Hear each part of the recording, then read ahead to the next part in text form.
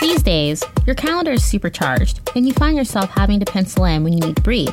As we're always moving and grooving between our offices, homes, studio, and out, we could all take some moments to spend time and hear from our faves in pop culture on what they're up to and how they keep it together as well. I'm your host, Kimmy Smith, a celeb fashion stylist, co-founder and creative style director of Athleisure Mag, co-executive producer and host of a number of shows in our multimedia podcast network, Athleisure Studio.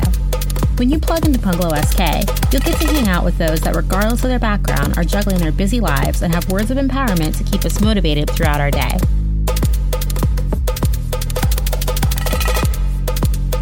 On today's episode of Bungalow SK, we talk to a creative that we have loved since popping on our radar on CBS's The Amazing Race. Paige Mykowski understands the importance of branding as well as giving her customers the comfort they need to maneuver throughout their day. As the founder of Aviator Nation, she fused her love for design, music, and a retro aesthetic to create a brand that is known for its signature stripes and good vibes for men and women. With her brand popping up on athletes and being styled on such shows as TNT's Animal Kingdom, as well as being included in photo shoots at Athleisure Mag, we find out how being at the right place at the right time has been a significant benefit to Paige's endeavors.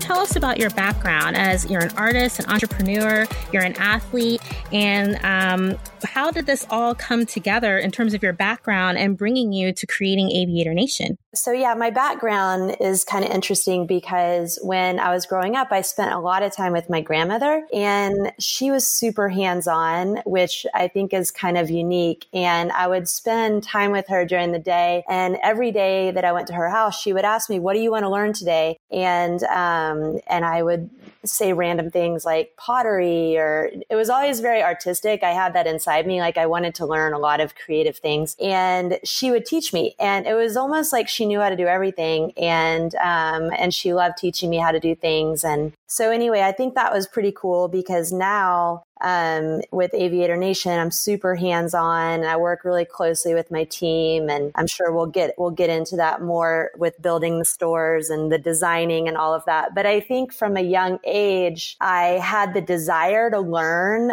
how to do a lot. And I had my grandmother there teaching me that I could pretty much do anything. So that was really awesome growing up with that. It's also funny to look back on, and the entrepreneur thing is interesting because when I was little, I was constantly trying to sell things. It's so funny. Like first of all, I had a hardcore lemonade stand as a kid. Oh, wow. Oh yeah. Like in the summer, I loved doing the lemonade, and my mom would make cookies, and I'd sit outside and like sell cookies and lemonade, and I would just kill it. And it's so funny because, I just had this desire to make money so then I could go and buy stuff, and I think that it was funny because I don't know if my parents just kind of, if they didn't just buy me things. They were always all about like, oh, like if you water the plants, you'll get $1 a plant or whatever. And it was like, it kind of taught me like, okay, like I can work and I can make money. And then, being an athlete, I think was really an important part of this too, because I'm in a super competitive industry. The fashion world is super competitive, and being an athlete, ever since I was a young girl, I loved doing sports, and team sports were a big thing for me, which I think is important now because the team that I'm building and the culture with the company, I think is a directly comes from my childhood, is being on teams and working with other people a lot. And I think that being super competitive is something that's just inside me. It's always been there. And so I like to compete because I really love to win, And so, yeah, being an athlete and learning that, I was always taught, the more you practice, the better you'll be. And if you practice really hard, then you'll be the best. And I kind of come from a pretty pretty competitive father, and he was very involved in all my sports, and he always taught me like just practice, practice, practice. And so now, like it's cool because I feel like I can compete with within the fashion industry because I feel like I can make the best product in this section. And so it's like, I'm all about constantly making the product better. Like every time we do a production, I'm all about testing the fabrics and testing new methods. And it's not just about, putting out clothes every few months, like new designs. It's really about continuing to make the product better. And, I think it helps that I wear the product because it's obviously a big part of, it's pretty much all I wear. Well, what was that moment where you realized that you wanted to create Aviator Nation, and what was the reasoning behind coming up with the name? Like it's so, first of all, everything about this company is just so unique to me. I love the fact that I can look on your Instagram and literally, like you said, see you building the company and doing different things. I love the brand heritage. Coming from the fashion stylist side and being a visual merchandiser for a number of years, there is such a continuity in the brand. And even when it goes into other areas in terms of, like, I love the 5-stripe. I'm such a 5-stripe girl, but I also love the other types of things that you have and seeing the different people that I've put it on and their faces looking at it. So I just think that's a hats off to you to making something that's so versatile and so gender fluid. I think that's also another awesome part of it too.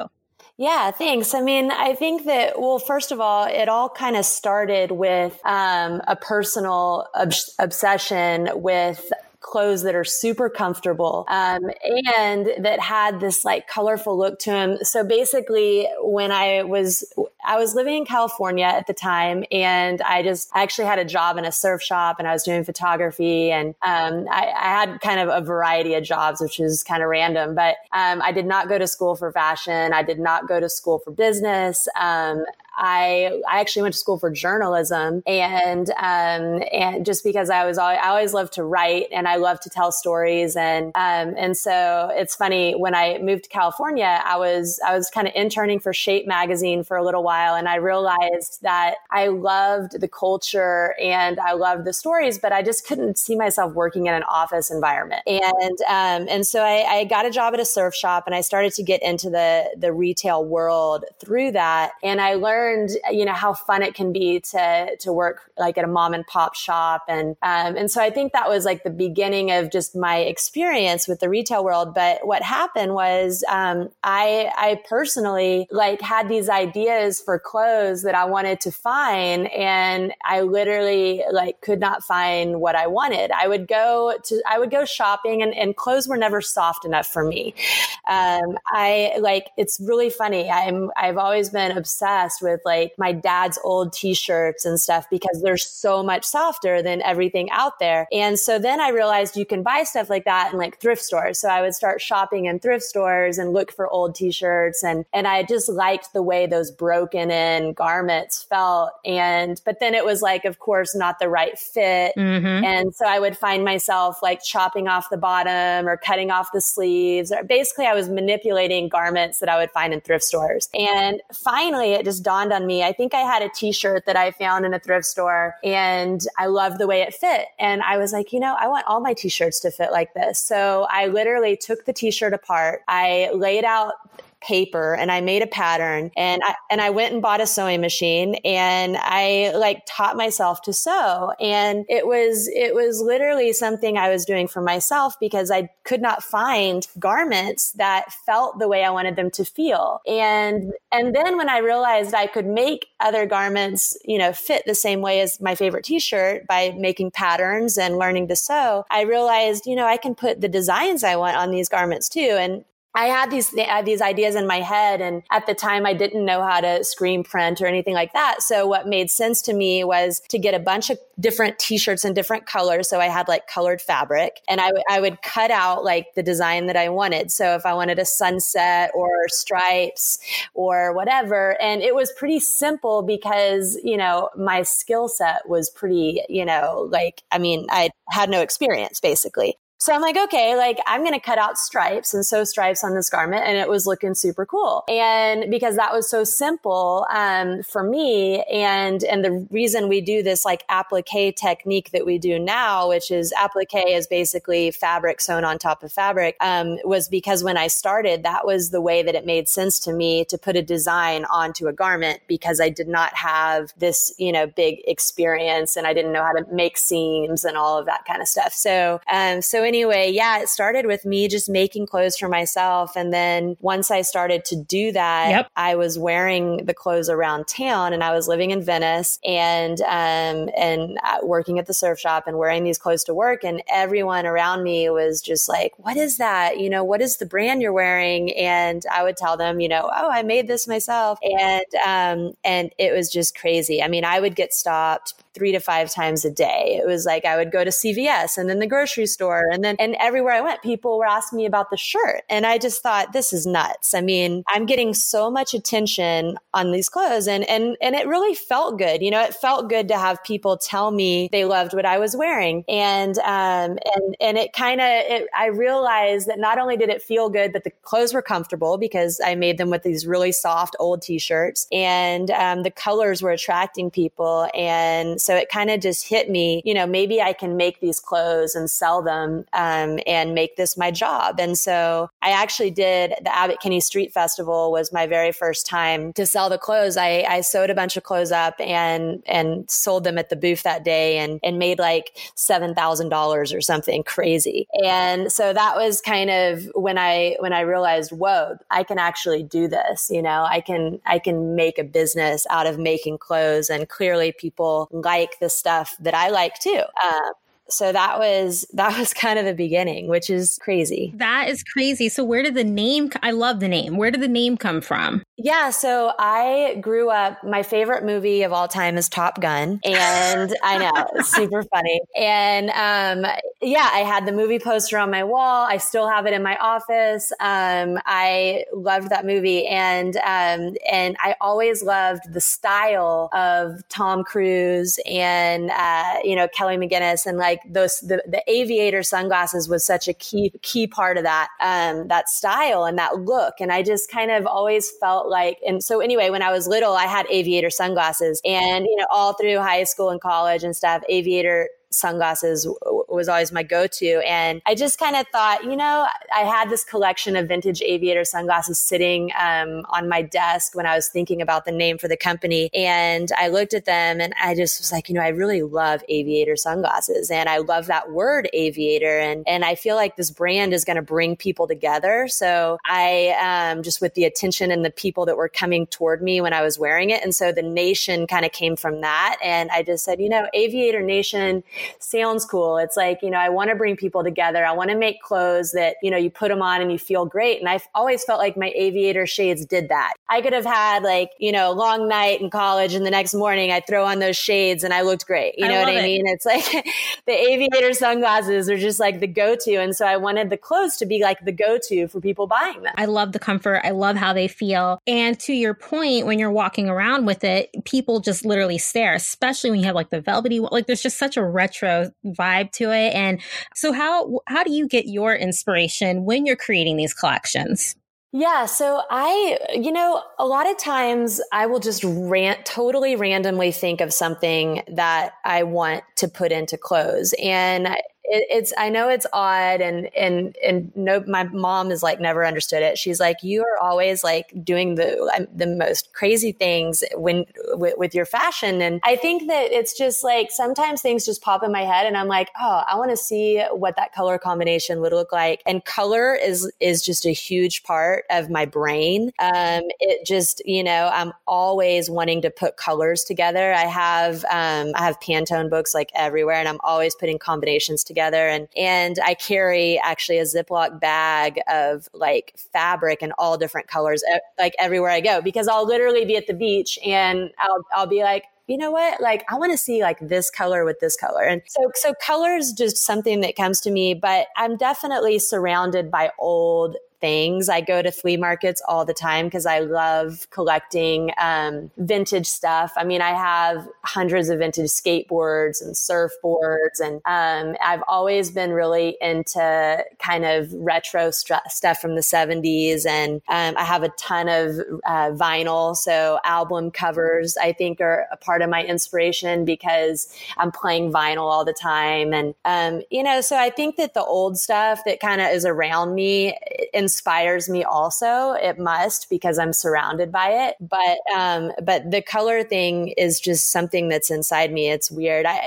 Sometimes I'll go to like a rock show. I go to a lot of concerts. That's pretty much what I do for entertainment. I don't go to bars a lot. I'm not extremely social, but I love music and I love concerts and festivals and stuff like that. So I remember when I thought about the Velvet, for example, I was kind of backstage at a rock show and I was inspired by Velvet kind of curtains and stuff like that. And so it definitely came from rock and roll. And I think there's a lot of Velvet in kind of the rock and roll world, So, yeah. So, I think sometimes my lifestyle of whether it's being at Venice Beach or being at a rock show or stuff like that definitely plays a little bit into my inspiration. Well, in terms of product assortment, you have the apparel, you have the accessories, you also have surfboards. Do you see anything else that you would continue to grow into Aviator Nation? Because it really is a lifestyle brand. Yeah, totally. I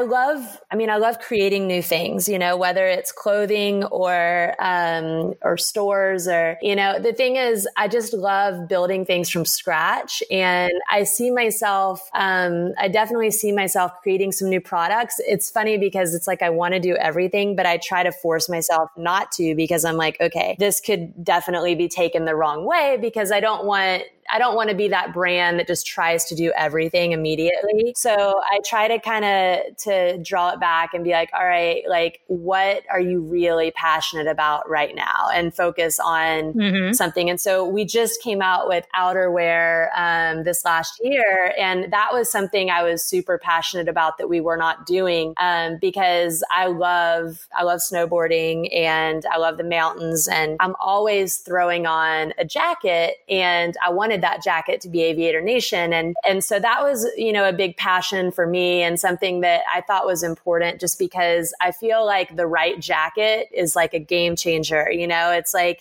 a jacket that you can travel with, but, stands up to the elements, but is not too hot and not too cold. And like, I had all these like kind of things that I really wanted to put into the outerwear. And I started developing it. It took me a couple years to develop, and it's a big passion project for me because I really feel like the jacket that we make is, totally amazing. It's crazy. It's super. So I found this insulation that was kind of beyond what is being used right now, even with high-end like performance jacket. I did a lot of research on what other companies are doing, and I figured out how to basically get the platinum version of the insulation that these other companies are buying, like the silver. And so the thing is, there are people that are making like different things like the insulation and the nylon material and stuff, but they're doing like, they're doing things better, but nobody wants to spend the money on it because it's like, okay, well, a lot of people would say, oh, well, let's buy the $20 fabric rather than the $40 because it's not that big of a difference. You can't really tell. But see, I'm all about like, I don't care. I'm like, I want the best quality because it's for me too. And I love pushing the envelope with quality. And so I basically just went out there and did a ton of research and found amazing materials. And anyone that has one of my jackets understands because it's like a super lightweight jacket, but it's extremely warm, but it also will like pack down into your backpack. And so anyway, I think the jackets like are really incredible, but there's other things that I'm passionate about too. Like for instance, high top tennis shoes. I'm super into that. So, right now, I mean, I have like a big collection myself, and I'm always thinking like it would be so cool to make shoes. So I could see myself maybe getting into doing a collection of high tops. But just stuff that really makes sense for me personally, that I'm passionate about, because I feel like when I do that, it's more authentic, and the people that are the fans of the brand, they're all about authentic. And I think everybody is becoming more about authentic. I think that that's a huge thing in business. And lucky for me, the brand has been really authentic since day one, because it started with me making clothes for myself. So, that with the quality and the products that we come out with, if it's not good enough for me, then I'm not going to put it on the shelf. And I'm extremely picky. Well, I like your pickiness. I love your pickiness. I love how they photograph. Yeah. I love how it feels. Like, it was just like, whoa, this is amazing, because I've literally traveled in it. Oh my God, it's so soft. It's so comfortable. I couldn't believe it. Yeah. I mean, it really is like, it's crazy comfortable. And I mean, I'm turning down washes all the time. I mean, because I'm like, that is not good enough. Like, that's not soft enough. I mean, the people that work in my production, they just at times are like, this is crazy. This is so soft. And I'm like, no, it's not soft enough.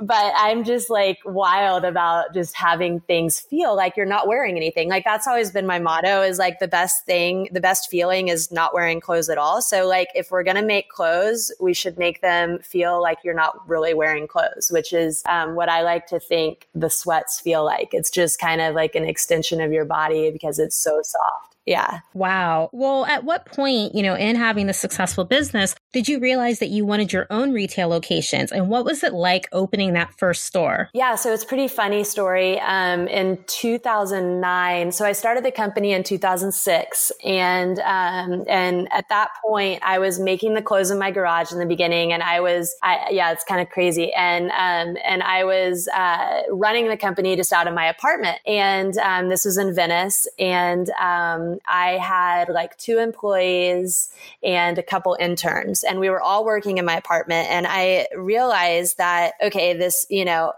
we really need to get some kind of an office space at this point, And so I started looking around in Venice, and I mean, any kind of office was so expensive. And at the time, when I started the company, I did not get like a big investment or anything. It was pretty much like we would sell the clothes and then we would like use that money to make the next collection or whatever. And so when I needed an office, I just could not figure out. I was like, I don't know how we're going to be able to afford an office in Venice Beach. And I wanted to be in Venice Beach. And so anyway, I was walking around on Abbot Kinney, which was just a block from my apartment. At the time, Abbot Kinney was more like secondhand stores. And this is 2009. This is kind of before the craziness of Abbot Kinney. And I was walking around, and there was like an artist living in this space that is now our Abbot Kinney store. And he had art in the front, and then there was a courtyard. And then in the back, there was this like kind of garage. And I've now learned that it was an old auto garage, but I thought it was cool that it was like 2 separate buildings. And it kind of dawned on me that if I could find a space like that, it would be great, because I could have an office in the back, and then I could sell the clothes in the front, and it would pay for the office, and I could learn what people like.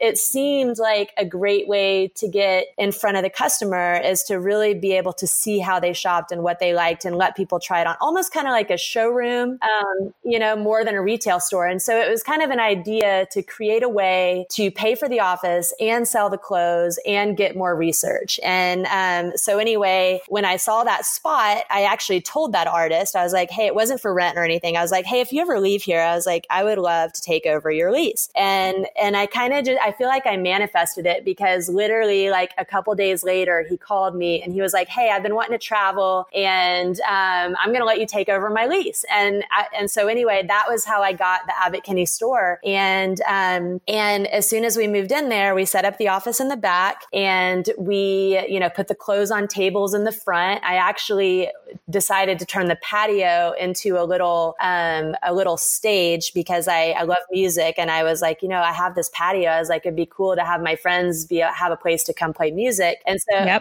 so I built a little stage in the patio, and that was the beginning. That was the first store. I didn't really really know what I was doing, obviously, because I had no experience in this. So I took all my personal stuff and like put it on the walls. So that's how the store's decorations kind of came about, is like, the walls are covered in vinyl and skateboards and all this stuff, because that was literally my personal stuff. And all those stores have like vintage furniture and stuff because I bought stuff at flea markets. And that was kind of how the first store came about, is I basically built the store on no money. And we painted all the walls, like me and my friends, and my mom actually helped me paint, and like, painting the walls, cool designs cost nothing. And so, we bought a bunch of colors of paint and like put stripes and designs on the walls. And so that was how we built the first store. And everyone just loved it because it was so handmade and it kind of matched the clothing. And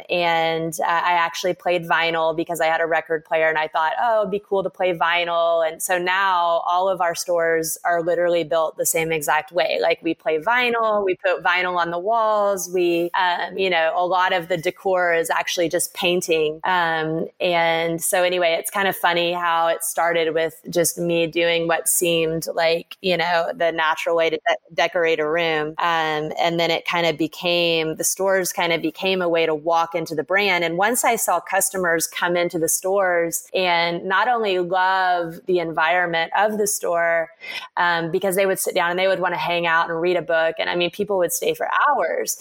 And yeah, I mean, it was crazy. Like the store on Abbot Kinney, I ended up putting a ping pong table on the patio, and it became a total hangout. But then people would shop and I would talk to them about the clothes, and it was like a perfect breeding ground for learning about my customer. And and it was really fun. And so anyway, when I opened that first store, which was basically to pay for the office, I just realized how much I loved having a store and how much I loved getting to really talk to the customer, and how much I was learning from being able to interact with the customer directly. So it's an interesting way to get into the brick and mortar business, but it obviously, the store paid for the office and it all worked out.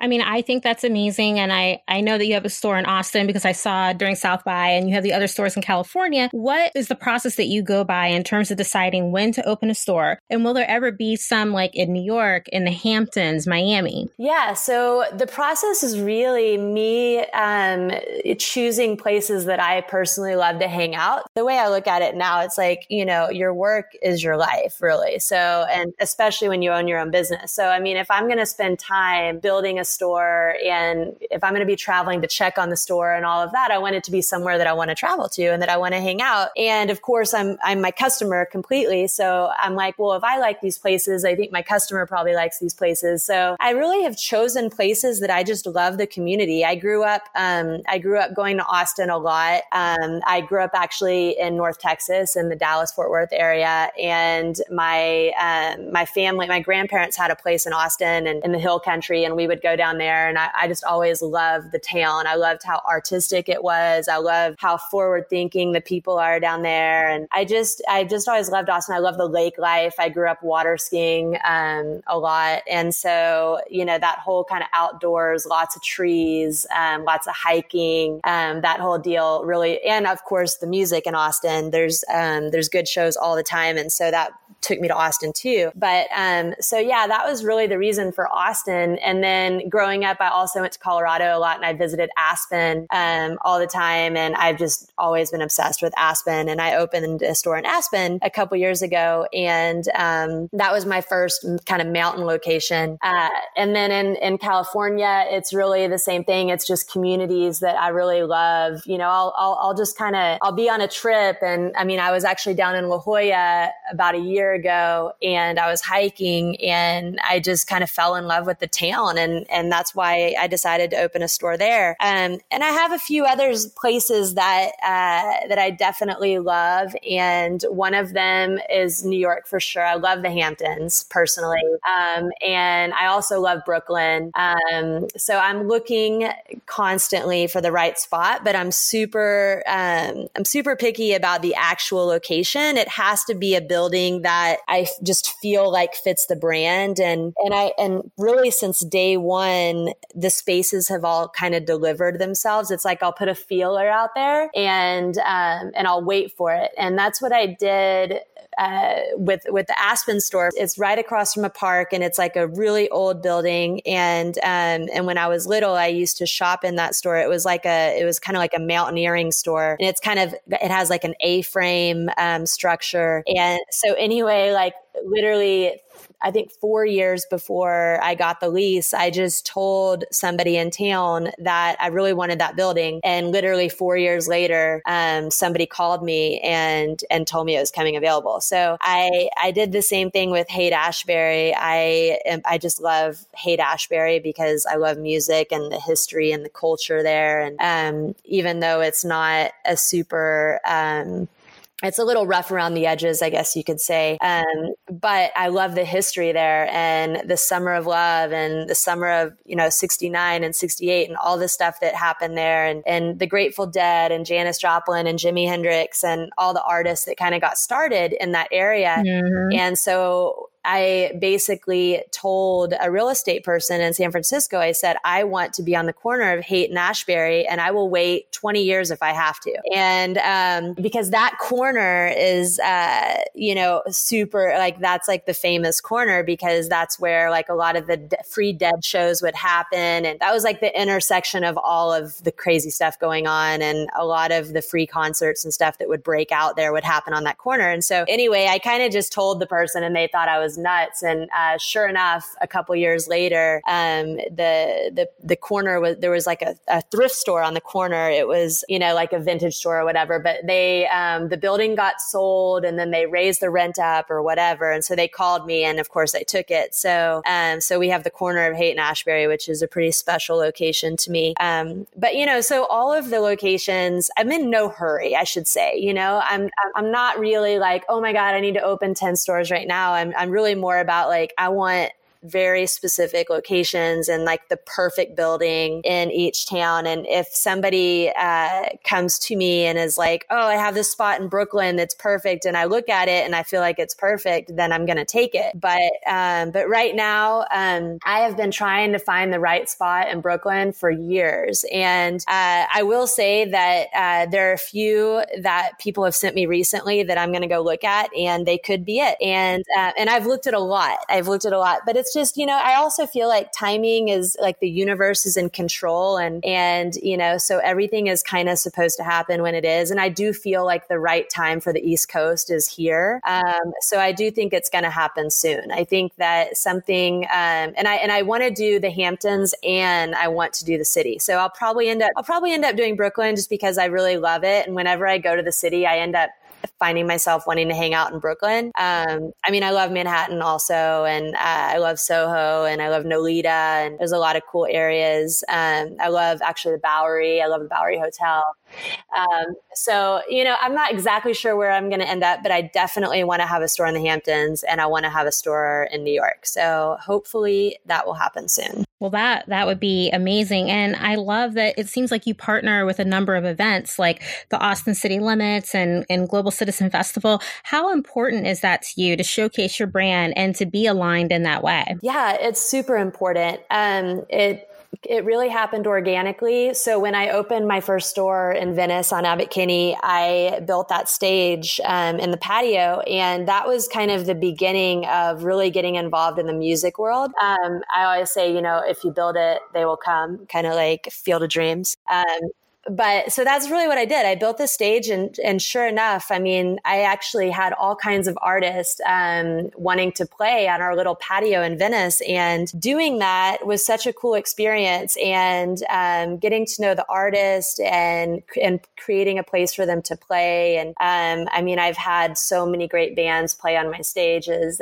Foster the People rolled in there one day and played a show, and it was like a couple months before they got huge, which was so cool, and that was happening all the time. And now I have other stores and other stages. A lot of my stores have stages. And so, and I'm always saying yes to artists, that want to play, and it's so fun. And so anyway, one day, somebody from Austin City Limits Festival actually walked into my Venice store, and they just loved what I was doing. And the unique thing about it was I personally love Austin City Limits Music Festival. And so when I met that person, it was just such a unique moment. They were like, oh my God, I love what you're doing. You should do something with our festival. And I was like, oh my God, I love your festival. I'm from Texas. I love Austin. And so that was the very first event that I really got involved in, was the Austin City Limits Music Festival. And that was in 2012. And when I did that festival, it was funny because I go to music festivals a lot. Obviously, it's a big part of my life. And I'm always kind of feeling like, I don't want music festivals to be super commercialized. Like I'm all about, that kind of old school vibe, I mean, like I like to imagine what Woodstock would have been. And, I'm just like, I love when festivals are not super built up and commercialized. And the one in Austin, really is, I mean, it's a lot less commercialized than others. And the thing is, it's surrounded by trees and you're on grass and all this stuff. And so anyway, another big thing was I felt like the artists, because I'm friends with a lot of artists now, and back then I was too, because at that point it was 3 years into having stages, and a lot of the artists were just kind of burnt out, I noticed. And especially on the festivals, like, it's like, it was always,